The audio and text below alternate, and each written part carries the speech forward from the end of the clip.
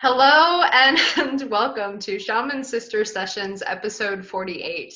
I am Michelle Hawk. I'm here with my shaman sister, Catherine Bird, and this is our offering to you. Today, we are welcoming special guest, Marley Williams, to this Shaman Sister Sessions. Our podcast arose out of Catherine's and my conversations about what does it mean to be a healer? What does it mean to be a practitioner in the world? What the fuck are we doing as shamans? And what are the implications for you and society at large?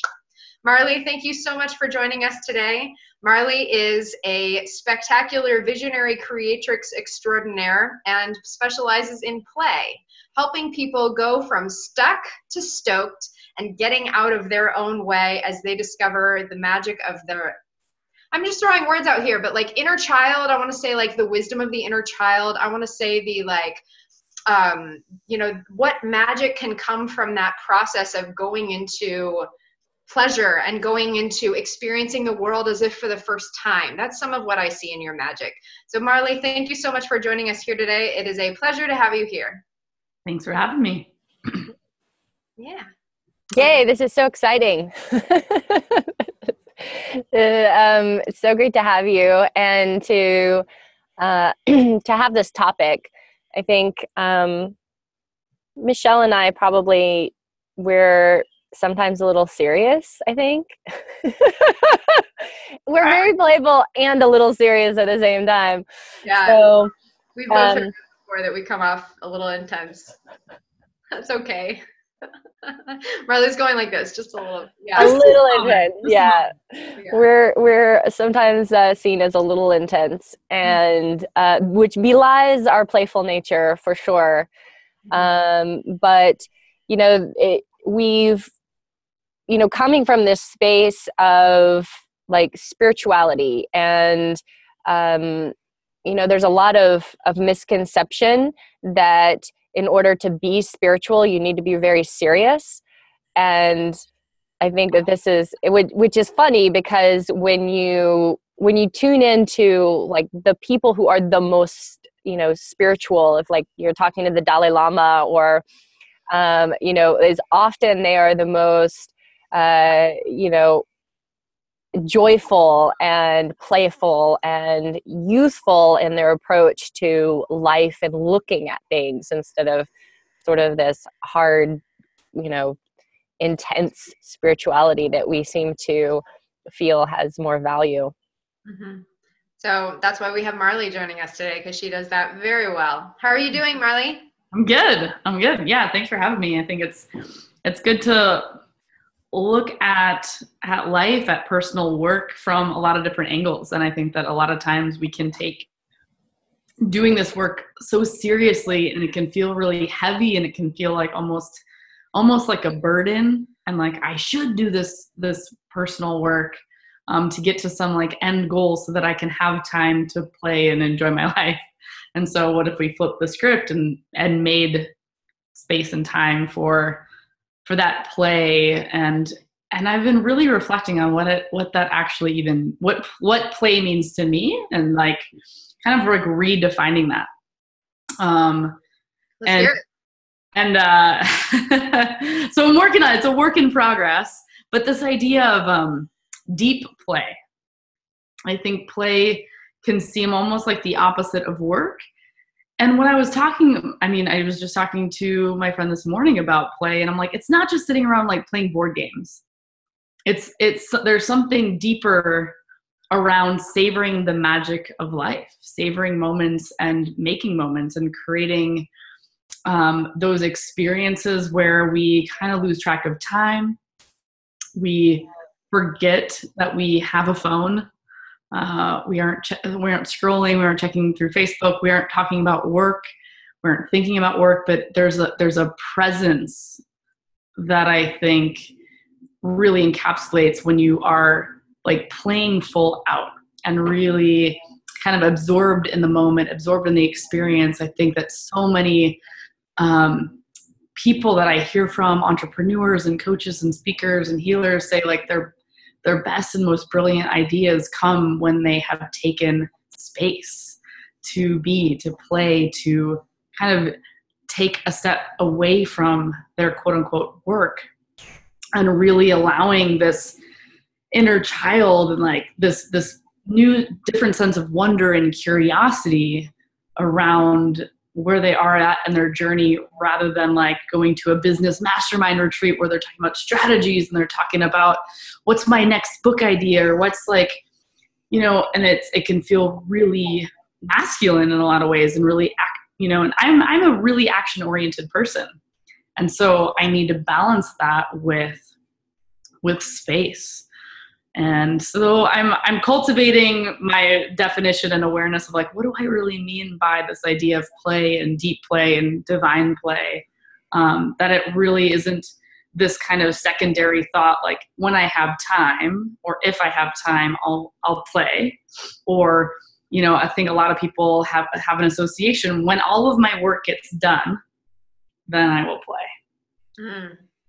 And I think that I want to kind of flip the script. It's like, in order to do my best work, I need to play. Mm-hmm.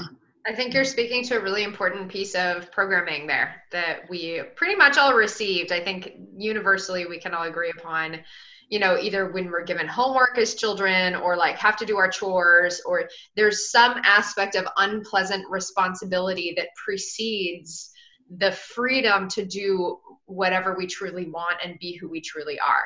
Because when we're playing, and you're talking here about deep play, there's this surrender to that flow and surrender to these wildly imaginative, creative, in the flow, completely in alignment parts of ourselves that get to come out. And yet from that, because we live in a society that we do that says, okay, you have to do your chores before you can go play with your friends. You have to, you know, mow the lawn before you can go, you know, run around in the forest and imagine that you're a fairy or whatever the deal is. And so then we associate, okay, this is my reward for doing the unpleasant task, and not in itself. It's like downgraded to a different degree of importance. Like it is less important because it must come after work. Yeah, exactly. And another interesting, like this is very, very ingrained in all of us for sure. Because I don't think there's anybody who didn't have that experience. Even if your parents were very play oriented at school, there was no funny business here, mister. And, you know, the other thing that's really ingrained in us from this is that you're not doing what I want. You're not being nice. You're not being this way. And now you're no longer going to be allowed to play with so-and-so. You're no longer going to be allowed to play this game. You're no longer going to be given this, you know, whatever this thing is. That play was actually used as a bargaining chip to get us to behave a certain way, to get us to buckle down, to get us to be nice, to get us to share, to get us to stop crying. All of the things that it was utilized as, okay, well, if you're good, you get to play. And I think that so many of us run around in the world kind of believing that we're not good enough. Like it's our core wound is I'm not good enough. So then how could we allow ourselves to play? Like, I'm not actually good enough, worthy enough to, you know, allow myself to have this thing that you only get if you're really great. You only get if everything's done. You only get if you get an A. You only get if you're amazing and you've like figured life out, then you get to play. But if you're not thriving in every area, play, it's off the table. Like, sorry, it's not for you. Yeah. Yeah. And I think that we oftentimes attach our worthiness to how much we produce or how much work we get done. And I think that you're hitting on something there of like really believing that we are worthy because we exist. We're worthy of cultivating and creating that time and that space for play in a world that values productivity, in a world that values work over play. I think that it's rewiring how we view that and how we see that and how we see the innate value that it does have, because there might not be this result, this like immediate result, but it's a sense of like, how do we want to feel as we're doing our work? And I think that we're working all, like this programming around like working hard and like, spending all of this, our time when we're like really able, we have like the ability to go on adventures and travel the world. And then we're supposed to wait until retirement. And then when we retire, then we can play, or then we can travel, or then we can go on all these adventures.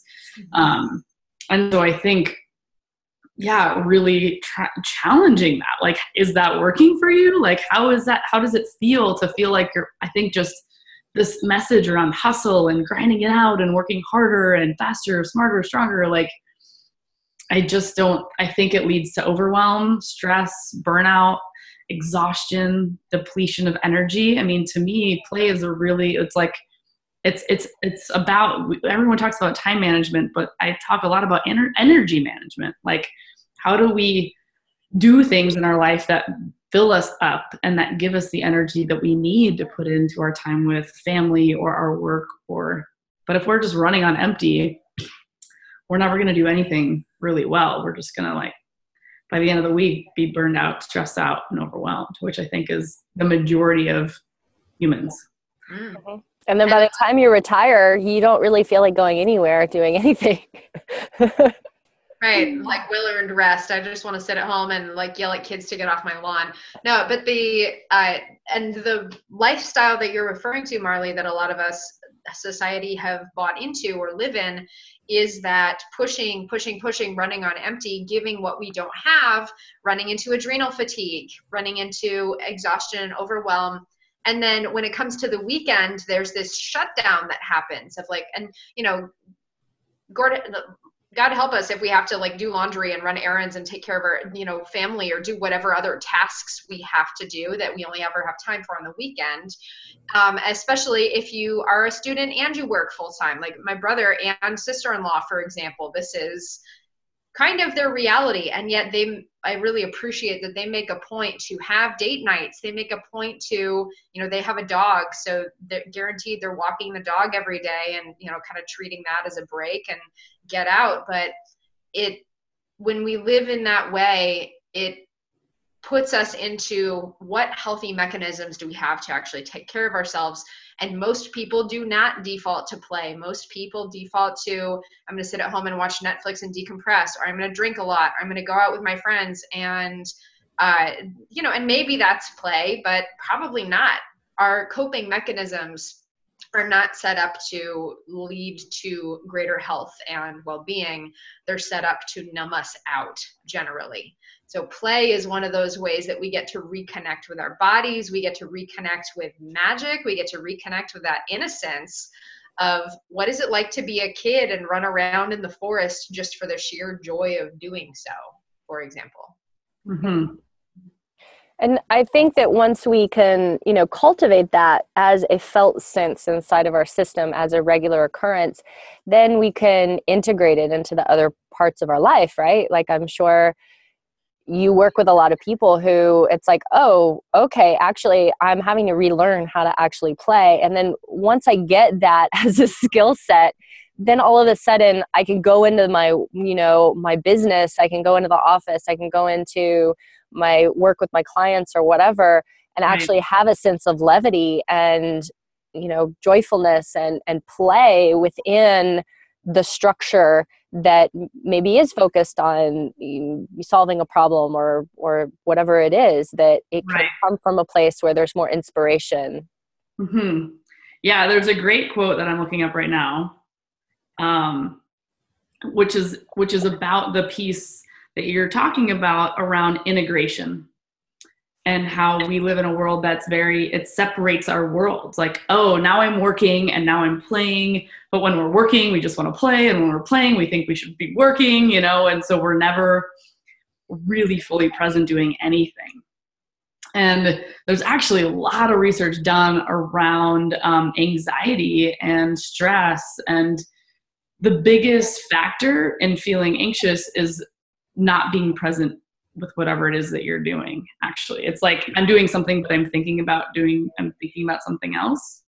So it's really, I talk a lot about it doesn't have to be one or the other, and it can be both. And this quote really speaks to that and says, the master in the art of living makes little distinction between their work and their play, their labor and their leisure, their mind and their body, their information and recreation, their love and their religion. They hardly know which is which. They simply pursue their vision of excellence at whatever they do, leaving others to decide whether they are working or playing. To them, they are always doing both. And I think like sometimes that's like, I think that's one of the best reflections that I get from people. They're like, I can't tell, like, are you working? Are you playing? I don't know. Or when you're working, it always seems like you're having fun or you're enjoying it. That's like an anomaly. It's an anomaly to enjoy work. Like, it seems counterintuitive. We don't live in a culture that says, I mean, we have these messages, do what you love. But even people that are doing what they love, I see a lot of people, even that are entrepreneurs, that are hustling it out or grinding it out. And again, rewiring the programming around work has to suck, work has to be boring, work has to be hard. It's like, what if work was fun? What if it was easy? What if it was joyful? What if it was playful? And what if that improved the quality of my work? That it's not getting in the way of, but it is really enhancing my ability to be innovative, to be creative. And kids, I mean, that's the amazing thing about the inner child is like, kids are so innovative. They're creative. They build things out of nothing. They think anything is possible. And all of these companies or, entrepreneurs that want to be creative or innovative, they're doing it from this, like, I need to figure this out. And it feels like they have the weight of the world on their shoulders in figuring it out versus like, let me go for a walk and not think about it for a minute.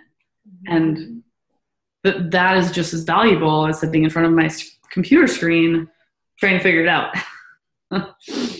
So yeah, challenging the paradigm and the norms around work and play and how to integrate that so we can enjoy not just getting to the end goal or the destination, but like enjoy the ride, enjoy the journey. 95% of life is the journey. And we live in a world that's so focused on the destination and getting to this like end result. Like, isn't the end result to feel like you lived a life worth living and that maybe you had a good time doing it? Mm-hmm. Making that distinction between are we working to serve our lives or are we living to serve our work, really? And a lot of us, again, collectively have chosen to live lives that serve our work in some capacity. And so really sacrificing vacation time, sacrificing time with the family, sacrificing time doing what you love so that you can put in those extra few hours at the office or make the promotion or whatever. And I know, frankly, a lot of people who are watching this probably don't have that kind of job, but I invite you to consider anyway, in what ways are you living to serve your work rather than allowing your work, whatever that form that may take, to ultimately serve your life. And play is a way that we get to do that, where when we love what we're doing, when we're blissed out on what we're doing, when we're truly enjoying it, the work itself becomes ultimately in service to the kind of lifestyle that you're wanting to create. Mm-hmm. For sure. And, I keep thinking about when they talk about the way that we learn, right? That we actually learn through play, that when animals are, and you can see it especially with like baby animals, and they're learning how to hunt and they're learning how to take care of themselves, and they're learning these very advanced skills of how to take down an animal and to feed their families, and they're doing it through the processes of play. They're doing it through this rambunctious fighting and playing and chasing things along the ground. And they spend an enormous amount of time doing that. And it's not how we're taught how that we learn. Like, we are animals, we learn that way, but we're not taught that that's how we learn. We're taught that we learn things by sitting down on a little square desk and looking at a piece of paper until we bash it into our heads in the most uncomfortable way possible, and then, try to regurgitate it, instead of finding ways to engage with our environment that stimulate us in order to actually, bring something to life within us. Mm-hmm. Yeah. I think it is looking at the way that we are wired in a lot of ways. And I think that it's like we forgot how to be human in this world that's like, and it's so rigid, in our education system. And in all of these ways our innovation and creativity and ability to play is kind of taught out of us. So it's not like another, I think in the world of personal development, it's like awareness means like, it's like, oh, one more thing that I need to work on, or one more thing I'm like, I need to work on being more playful. And then that feels hard. It's like, well, because we don't live in a culture that really values that. And yet, like the top 10 regrets of folks in nursing homes or the folks that are dying, they're like, I wish I wouldn't have taken myself and life so seriously. Or like how many people say, man, I really wish I would have worked harder. At the end of the day, it's like, I think that that idea of play is about savoring and about moments. And it's like that's just so much of what life is, what makes a meaningful life. Okay. And so I feel like, I get all riled up about this because it's like, if we're not, one of my quotes that I tell myself sometimes when I feel like I'm taking myself and my work too seriously is, if I'm not having fun, I'm doing it wrong. Because like, especially if you're someone who has your own business, it's like we get to make it whatever we want. Like that's the fun part. And yet we still fit ourselves into these boxes because this is what we think it should look like. Or if I don't take myself seriously, then no one else will. Mm-hmm. Or whatever constructs we come up or reasons that we have for needing to take ourselves seriously, or even, I know for myself, especially since I started my business when I was 21 years old, 21 or 22 years old. Anyway, starting my business as a very young healing person, like while I was still in college. And there was an enormous amount of pressure that I was putting on myself to be taken seriously and to go out into the world as an entrepreneur, to, again, while I was still in college, to be trying to communicate to people, yes, I know what I'm doing. Yes, I can facilitate this experience for you. Yes, I can hold this container. Yes, you are safe with me. Sometimes with people who were more than double my age. And for me, I know that that's been a journey of something that I have had to move through now that I'm 30, so still not like super old by any means, but at least I'm in my 30s now. And there's, I noticed when I turned 30, there's this like, oh, thank goodness, I'm not in my 20s anymore. I don't have to like have that layer of, I must be taken seriously. And yet finding that really impacted the way in which I historically presented myself, from a desire to appear trustworthy. And I think there's that subconscious association of, if I am seen as playful, I will not be trustworthy to someone who is approaching this really deeply personal work, this very important work. And there's an equation, a mental equation that we have with, again, importance equals serious. Yeah. When it's, again, not actually true. Yeah. And I find that then you create this, right? You create this a little bit of a persona. You create this like, oh, this is who I am. And then if you are playful, people don't know what to do with that. Like they're like, you put something playful on Facebook, or they completely take it out of context because they can't handle that there's actually a multifaceted individual in front of them, but it's just this one thing that you're there doing.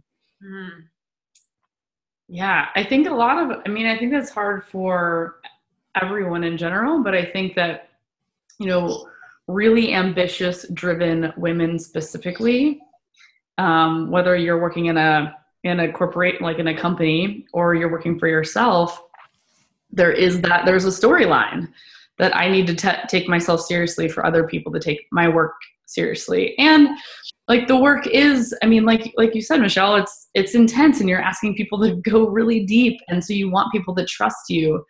And I think what I've realized in the work that I do, and a lot of times when I talk about play and camp and these events that I put on, it's like, I'm like, if we can't laugh together, there's no way we're going to be able to cry together. Like, I mean, and I think both are vulnerable.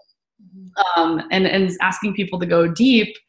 And I like lead all of these like epic dance parties, and I say dancing is like full body vulnerability, you know, and on one hand, dancing can be really fun and really playful. And on the other hand, it can feel really vulnerable and really, like it can be hard for people to go there. You know, it's almost easier for someone to tell you their deepest, darkest secrets than to dance in front of a room full of people. And yet it's like, how do we hold both? And I think what people have commented in my work and my approach is like how refreshing. It's like a breath of fresh air of like, oh, cause it can feel so heavy that it's like, and can I enjoy the journey? Can I have fun doing this work, this deep personal work? And again, it's like, it's not one or the other. It's both. It's yes. And it's both things are possible.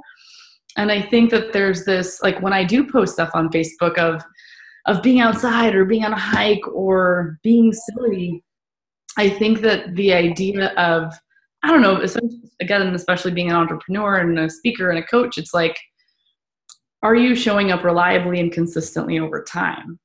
Mm-hmm. And I think almost people rely on these, like the pep talks that I do, or like the consistency in who I am as a human. And I think that there's an element of this play that's it makes the work more approachable and enjoyable. And people are like, oh, I can trust you with my deepest, darkest secrets because you are able to hold all of it in this way of like, I'm okay. And we're going to go deep and we're going to have fun and we're going to laugh and we're going to cry and we're going to like, again, that holistic approach to like all of us have all of these different parts of who we are. But I think it's like, how do we integrate those things more so that it's not like we're catching people off guard? Like when I'm super serious, like I can go there, but I can also play and have a really good time, you know? And no one's looking at that of like, oh, I don't know who Marley is. Mm-hmm. It's just bringing all of the layers of who we are and accepting those. I mean, a lot of it is about self-acceptance and like we were talking about around the worthiness piece of like, we're worthy to have the time and the space to be and to play. And I think that knowing who we are and knowing what play means to you, and play might look different for people, you know, like play for me might be going on a hike outside, and it might look very different for somebody else. And that's okay too. But I think knowing what that is for you, knowing what fills you up, is important. I mean, and that's a piece of self-awareness. That's a piece of energetically supporting yourself and filling yourself back up, knowing what you need when you feel depleted, how to replenish and take that space. I'm personally really glad we're talking about this today because I had a weight of the world sort of morning, and I am admittedly feeling much better already. But just looking at this really is, I don't know, kind of the antidote, I guess, is what I want to say, of like, again, taking not only myself, but taking everything so seriously. Like, so just viewers, just so you know, I filed for health insurance this morning, and it put me into this horrible state of everything's fucked up. It's not okay. I'm really upset with how the world is working. And I definitely had a little bit of a spiral. There was some other stuff that was going on too, but basically I did reach the point of tears this morning on the weight of it all. And before we got on our episode today, I went and I shook it out a little bit. I blasted some music, and I had a little solo dance party and like screamed a little bit and just like, you know, moved some stuff. And again, that was a very like quick version of some energetic hygiene practices, but it was also just being this like wild movement and going into my inner child self. Marley, like you were talking about the dance as part of that play. For me, dance is very playful. And I was able to get on our call and not be in a horrible, horrible mood. So again, it is that antidote, not only to whatever personal heaviness we're feeling or personal weight we're putting on ourselves, but what exists in the world around us that isn't helping, quite frankly. Yeah. Can we talk a minute about relationships? Because let's talk about that. Because what I'm feeling into how, so often we start a relationship in a playful way where we're like, oh, let's go do this fun thing. And, okay, we're playful. And over time,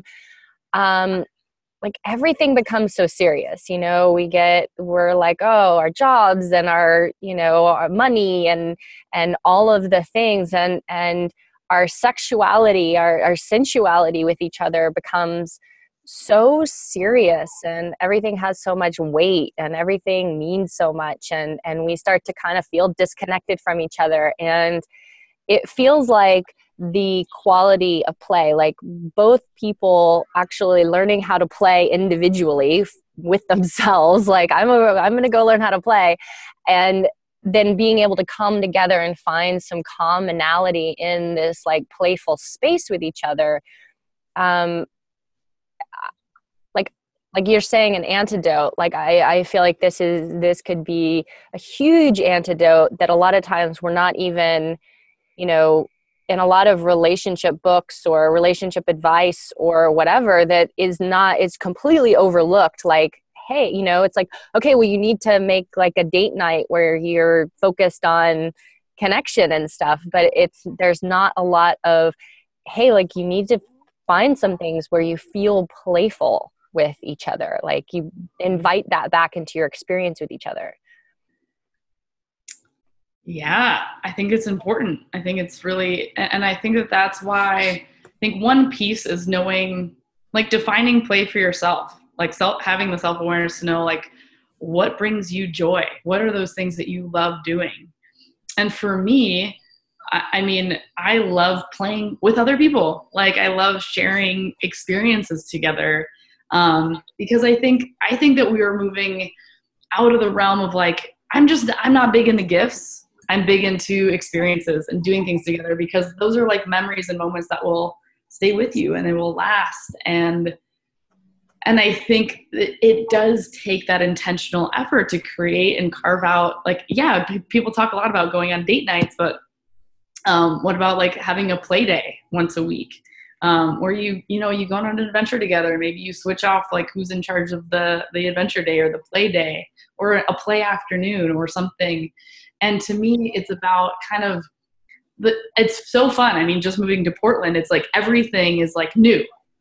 I just moved here 3 months ago, and like there's new hikes to explore and there are new restaurants to go to or new things to check out. And I think even if you've lived in your city for 10, 20 years, there's always going to be like new things. And so I think play is this like mindset or this approach to, how do I see life? How do I see my world? How do I see my neighborhood? How do I see opportunities or experiences? And I think we get to choose to, like, with that, again, with that inner child, that childlike wonder, it's like, what could we do for our adventure day or play day? And what is the, like, I think for a lot of time in relationships, it's the quality time. And if you can do that, having an experience that lasts, I think it really helps with all of those other things that, just a typical date night around, like, I just want to feel connected. I just want to spend quality time with you. I mean, we've all sat at restaurants and seen people literally eating dinner, scrolling through their phone. I'm like, what? Like, this is how we are connected. Like, this is how we're connection time or date night. It's like, really? So I think when you're doing something playful, like going bowling or like doing like a paint night class or going on a hike together or like exploring together, I think it just, it gets out of the, I don't know. I think a lot of relationships get into a rut where it's like, okay, we go on our date nights on Wednesday. Mm-hmm. And it's the same thing. It's like, I mean, to me, it's boring. And then the play is like, And that's why I like that childlike wonder of like, what else could we see or check out and explore that's new for both of us? Yeah. So anyway, those are some of my thoughts. Michelle, what do you think about that? I think those are great ideas. all very good. The one thing I want to pinpoint at is a lot of us have a certain degree of hangups around play. Like, I don't know how to play, or like, I'm sure, Marley, you've heard people say this. I've actually said this probably to you at some point of like, I need to get better at playing. And I'm pretty sure I said that to Kat at some point too. Yeah, I think so. Right. Light Warrior mentorship call for her mentorship group. And I was like, yeah, I need to get better at playing. And I heard that and I was like, what the fuck am I saying? Like, that's again, my like hard work is the way to go, programming coming through. And something was coming up in what you were saying, Marley, about the idea of beginner mind. And for myself, and I think for other people who raise those objections of, I don't know how to play, I'm not good at playing, I don't even know what that means, probably the easiest way to override all the programming and drop into a space of flow, because really, you know, according to my personal definition of play, it's this flow state, right, of radical presence. And whatever activity you're doing doesn't matter as much as just how you're showing up in it. So anything can be play as long as you are fully present in the experience, without any agenda, without any expectations, and just allowing. The easiest way to do that is to go into something that you have absolutely no frame of reference for. And I know that's an edge for a lot of people. I really love being uncomfortable. I push myself in all these uncomfortable situations a lot. So it's kind of easy for me to say like, yeah, I'm going to go try this brand new thing I've never done before, because that's awesome. And I love doing that. But I was going to say I'm serious, but I'm playful in that, yes, that is ultimately the beginner mind, the easiest way to get out of our own way, to come into a space where we don't know what the fuck is going to happen. We don't know how it's going to go. We probably won't be good at it, and that's going to be okay. And just allowing ourselves to have a radically present experience with something completely new. I think that's a really good way for people to start surrendering into, again, that radical presence of an experience and allowing it to be exactly what it is, without, you know, it's so funny. Like, you get these very type A people, or like engineer type people I've worked with in, for example, my Reiki classes, when I teach Reiki or I teach intuitive classes, I have people come take my classes who work at Intel, for example, and they come in wanting to be an expert at this thing that they're brand new at. And there's this like, what can I read in advance to prepare? How can I like plan how to be more psychic? How can I like do the research? What books can I read? Like, what, you know, tell me all the things that I need to know so that I can go in and master this experience as quickly as possible. And I have to tell them, hey, we're just going to play with it. This is a brand new thing for you. Don't read anything. Don't read a book. Don't do any research. Just come in, be present to exactly whatever's coming up, and have an experience. For some people, they can do that okay. Some people, it's a huge edge to push. Then eventually when they do, there is this freedom and actually greater degree of trust and integration, confidence of that new experience that comes from having it be completely their own. They didn't read about it beforehand. Nobody told them what it was going to be like. So they get to have a really rich, juicy, firsthand expression of, in this case, this new body of knowledge. In the case of somebody practicing play, you can go, you know, witness, for example, the solar eclipse, and like, don't read a single book about the eclipse. Don't like listen to any podcast about the eclipse. Don't listen to what to expect, but just be in awe and wonder of this brand new experience, which a lot of people here in Oregon did. And I think that I'll say one more thing, and about that, I think it's being in awe of each other and new experiences, and that every moment that you engage and meet someone, even if you've been in a relationship for whether it's 2 months or 2 years, there is always more there to like explore. And I think that when we get caught up in kind of the daily grind and the like, we lose touch with that awe And I think that's why I see play as almost like it isn't just going and doing things, but it's really a mindset around how we approach ourselves and each other and our relationships and our work and the world, from the sense of wonder of what more is there to learn about you, to know about you, what can we explore together. And I think when you approach it from that mindset with that lens, it's like everything can be magical. Mm-hmm. No, absolutely. And it gives you that point. It gives you that point of connection that, a lot of times we're so in our heads about everything. And, no matter if it's part of your business or your relationship or whatever it is, like we can get so far into processing and what's going on and this is what's happening in my head and this is what's going on in my feelings. And then sometimes it really is in like integrating the play, integrating the awe and wonder, integrating the fascination back into the relationship with, or the work. It's like whatever it is that gives you access to the connection that you're so desperately seeking to find, and usually going about it in the way that we're going about everything through our mind. Oh, okay, this is my work. This is my problem I'm trying to solve. Let me sit down and try to solve it. Or this is my relationship. This is the problem that I'm having. Let me try to solve it. Let's sit down and process this for several hours and just like muck each other up and kind of like stir up all our shit and then try to sleep. And it's not going to work. But, how do we, re-engage? I mean, there are definitely moments in like having a really intense, in a fight when, like sometimes all it takes is like a shift of one of us just being like, I'm just going to like do something really super silly and playful in this moment. And like, let's just laugh and break up the tension of what's happening between us. Because when it all comes back to it, like it all comes back to love. We're just trying to figure things out coming from these weird places. So, how do we re-engage with each other in moments, in an instant of, oh, actually, let me re-engage in a playful way with this person.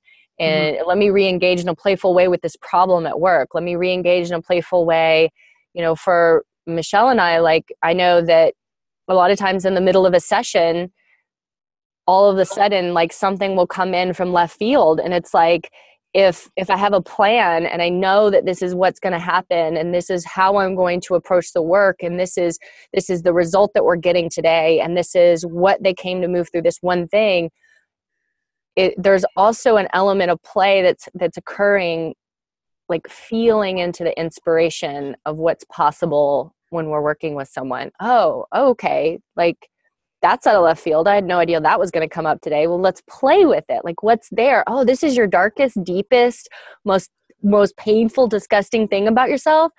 All right, well, let's bring a little levity. Let's like laugh at it. Let's play with it and see what's underneath it and let it not be the most horrible, disgusting part of you. Let it just be this part that you could actually maybe even enjoy and appreciate and be playful with. Yeah. I think that when we begin to see some of those shadowy parts of ourselves, there's a gripping or like this sense of like hanging on for dear life or taking it so seriously. And I think that that's an interesting thing about levity, lightness, play, joy, happiness. It's super floaty energy in a way. Like there's a quote or a poem that said like with sadness, there's something to hold on to.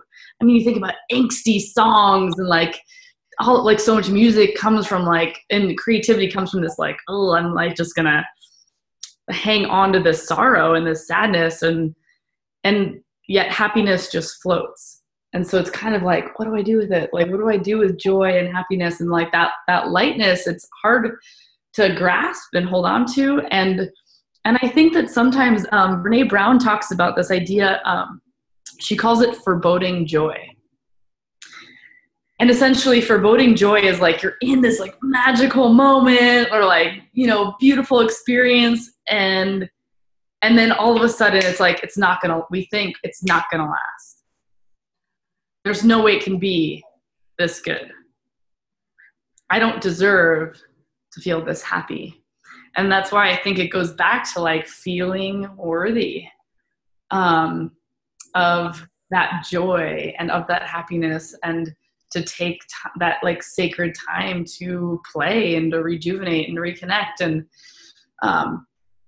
I think, you know, one of the quotes that I love or questions, it's like, how can it get better than this? And how can I embody that joy? And I think that we live in a world that has a very strong, and our brain, and we have a negativity bias. Our news is negative, or negative messages, negative media. If you have negative people in your life, hopefully not.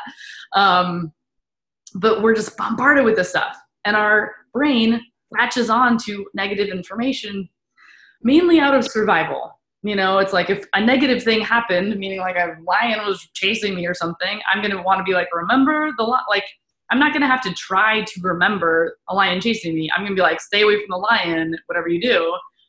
And so my brain latches onto this negative moment, this negative memory, this negative experience. But if we like at the same time see a beautiful rainbow, our brain isn't going to remember that because it's not attached. Seeing a beautiful rainbow isn't attached to our survival. And so that's the power of like this idea of awe or savoring, is to train our brain to have what I'm calling a positivity bias. And that's why, you know, all these people talking about gratitude practices, and is like, we don't have to reinforce the negative. It will already do that. So how do we reinforce the positive? How do we savor memories, moments, sunsets, experiences when we are feeling that joy, to not forebode it, to not think it's not going to last, but to savor it, and to like, and that means we have to feel worthy of receiving that moment and that experience. Yeah. There's a energetic muscle memory to what you're talking about. And I think, Kat, this is something that we've talked about before, is when you're creating whatever practice, when you really sink into it, and you know, Marley, like you're talking about savoring the feeling, really absorbing it into every cell in your body, grounding it into every fiber of your being, it would be easier for you to return there next time. The same is true for play and that radical presence when we're cultivating an experience, allowing ourselves to be radically present, to breathe in that sense of play, that positivity bias, enjoyment into every cell in our bodies, every fiber of our being. It will be easier and faster for us to return there in the future. This is how we reprogram our subconscious, or this is how we reprogram all of our consciousness, actually, to actively seek out and choose the experiences that are in alignment with this new program that we're asserting for ourselves, that say, my life is enjoyable. It is okay for me to play. I am worthy to receive. I am grounded in my worth. And this is what my life is like. Yeah. Mm-hmm. And that's creating magic. I mean, honestly, it's like taking those things that might feel heavy and challenging and bringing lightness to it and get to transform our reality in a way. I mean, and we get to play with it. We get to play with play. Yeah, we do. The invitation. So what are some tools, Marley, that you would offer to viewers today about how can we bring more play into our lives? I know we've given some really good ones already. Mm-hmm. Let's kind of round out. What have we given already? We've talked about the try something new and go in your child mind. Mm-hmm. Yeah. What else? Yeah. Well, I think the first thing is realizing that, again, I think I mentioned this before, but like play is different for everyone. So the first thing I would invite people to do is to get a piece of paper, set a timer for 5 minutes if they want, and to write down all the things that make you feel playful, or write down like what does play mean to you, or what are things that when you're doing it you feel like a kid, you know, I don't know, and that could be different for everyone. It could be going to the zoo, it could be, you know, going for a hike, or going to like see something, like it could be going out to a new restaurant for some people. That could be play. But I think making your own playlist, your playlist, and I would have things on there, anything that lasts from like 5 minutes to 5 days to 5 hours and everything in between. So it's like, oh, I only have like an hour today to play, or, oh, I have this half day on Saturday available. Instead of having to think about those things, you have a playlist to go to and say, oh, this is what we can do this weekend. Because if we don't plan it, it ain't going to happen. And so we can plan to play. I think that we think that it's like, oh, play is just like spontaneous and it'll maybe happen if it does. But I invite people to plan your play and set aside time in your calendar whenever it feels like that's a good playtime. Maybe that's Sunday afternoons or Saturday mornings, or to set aside the time to have a list of things that bring you joy and fulfillment. So making a playlist and finding play buddies. Like for me, play alone isn't as fun as it is with other people. Some people I know that are more introverted need their playtime to be alone. But who are people that you can go play with? Like maybe I'm going to have certain buddies this winter that I'm going to go skiing with. And so can I reach out to those people and say, hey, what days are you free to go skiing? I want to go during the week so that I like avoid the crowds. But like they're going to be people, like how can I make it, I always ask the question, how can I make it easier to do the things that I want to do? How can I set myself up for success? And if I have people to go on these play days with or adventures with, or, maybe I have a friend in my life, if you're not a super playful person, I think that we all have a playful friend or someone that can help us with play, and reaching out to them and saying like, hey, let's set up a play day together, or invite them. Or maybe you have a friend who always knows all the concerts in town or always has the like inside scoop on like fun events that are happening. Reach out and connect with people. And I think it's a way to build relationships with people that are already in your community through going and having these experiences together. So those are a couple specific things that people can do to elevate their play game in their life. I like the playlist idea. I was like, just made that up.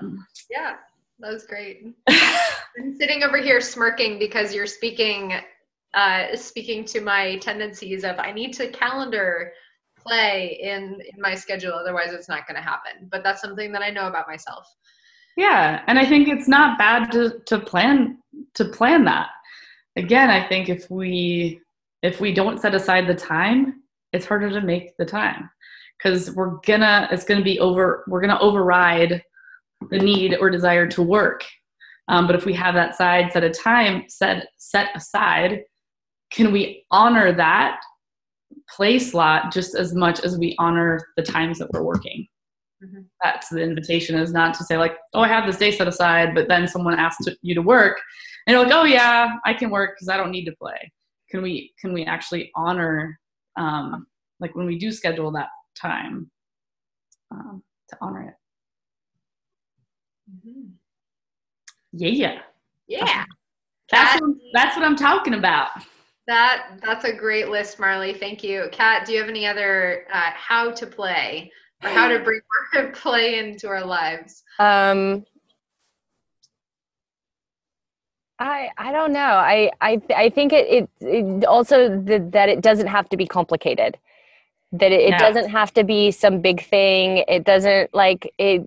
If I was like, I'm gonna go skiing. No, that's not gonna be my thing. That's not playful for me. That's a lot of anxiety about hurting my neck. Like I am not gonna be that person. But like there are little things that are the playful things that you enjoy doing that, like looking back from your childhood, like what was it that you spent a lot of time doing that that had no purpose? Like what was it that you spent if you were given just free time with no restrictions, you didn't have to answer to anybody, what were you doing? And I think that gives you a really good look into like, what are the things that I would actually enjoy doing today? And sometimes for some of us, playing is reading a book, that giving ourselves permission to read fiction, which for a lot of us, I know for me, I'm like, oh, I'll read that fiction book when I take a trip and travel, like, because I can afford to, like, I'm on vacation. So that's my permissionary time when I can actually read a book just for fun. So it's like yeah. Finding the little things. And I think that that's the thing about like having your own playlist is like, it's going to be different for everyone, and it doesn't have to be hard. It doesn't have to be overcomplicated. But I think taking some time to reflect on what are the things that fill you up. I mean, really, that's the essence of it. And the invitation is to, like, use that time to unplug, to disconnect to reconnect, or unplug to plug in, right? Like, what are the things where I lose track of time and I can leave my phone at home, or I can turn it off? Because I think that in the world where we're constantly connected into technology, the idea of play being in that flow state. And so I think reflecting for you, like what that is, and it can be simple, and it can be making art, and it can be going for a walk. It doesn't have to be like super crazy things. And that's why it's important to have your own list, not follow someone else's like formula, because it's going to be different for everyone. So Thank you. Well, we gave you a lot of reasons to play. We talked a lot about like why should we play. It has massive implications for our personal lives, our professional lives, especially for those of us who do work for ourselves. Marley, I really appreciated what you said about a lot of the most amazing ideas that we have come when we're not planning for it, come in those moments where we're just in that flow state of innocence and observance. So there are financial implications and business-based implications of getting out of our own way and just dropping into a play space. It impacts our relationships, it impacts our friendships, our way of being in the world, and ultimately retraining ourselves to have a positivity bias for how we're choosing to show up in the world. And there is really nothing bigger than that, of getting to choose how we want to be. Yeah. Boom. Drop the mic. Yeah. That's what's up. Right. So if you're interested in learning more about Marley and her amazing work in the world, Marley, what projects do you have coming up right now? You've got Fire Tribe, right? Yeah. I have a 9-month-long journey that's starting in March called the Fire Tribe, for badass women entrepreneurs, community builders, change makers, thought leaders, knowing that a lot of those women, it's for ambitious, driven women to have the time and the space to play and to connect, so that they can expand and grow into the most fully expressed, fully alive versions of themselves, through retreats, through campfires, being outside, spending time in nature, and connecting with other badass women, not in a mastermind type of way, but in a master heartful type of presence and playfulness that brings us to life and reminds us that we're human. So that's exciting. Super jazzed about that. Absolutely. And then I work one-on-one with folks. I've been playing with this idea of being a play coach, to help people do this, help people bring more play and lightness, and fun and joy into their world, into their work, into their life. Mm-hmm. So one-on-one coaching. And your website, if you are interested in connecting more with Marley, you can find her website at marleywilliams.com. That's MARLI Williams.com. And email her at marley@marleywilliams.com for more information. And thank you. Kat, what projects do you have going on right now? I have Open Your Channel, which is going to be a 3-part online class series and also a retreat. So you can just do the classes online or come to the amazing retreat, and it goes through a lot of context and awareness around what this means to have an open channel, to do mediumship and channeling work, to do healing work, and how to stabilize the system to support that. And then in the retreat, we're going to go through some very specific protocols to open the channel and give people access to divine wisdom, working with their guides, connection with their higher self. So it's very much a deep connection with yourself and then with the spiritual planes and being able to handle that happening. So that's happening in January and February. So if you're interested, reach out and we'll send you some more information. Mm-hmm. I will be guest facilitating at the retreat in February. I'm so excited. It'll be great.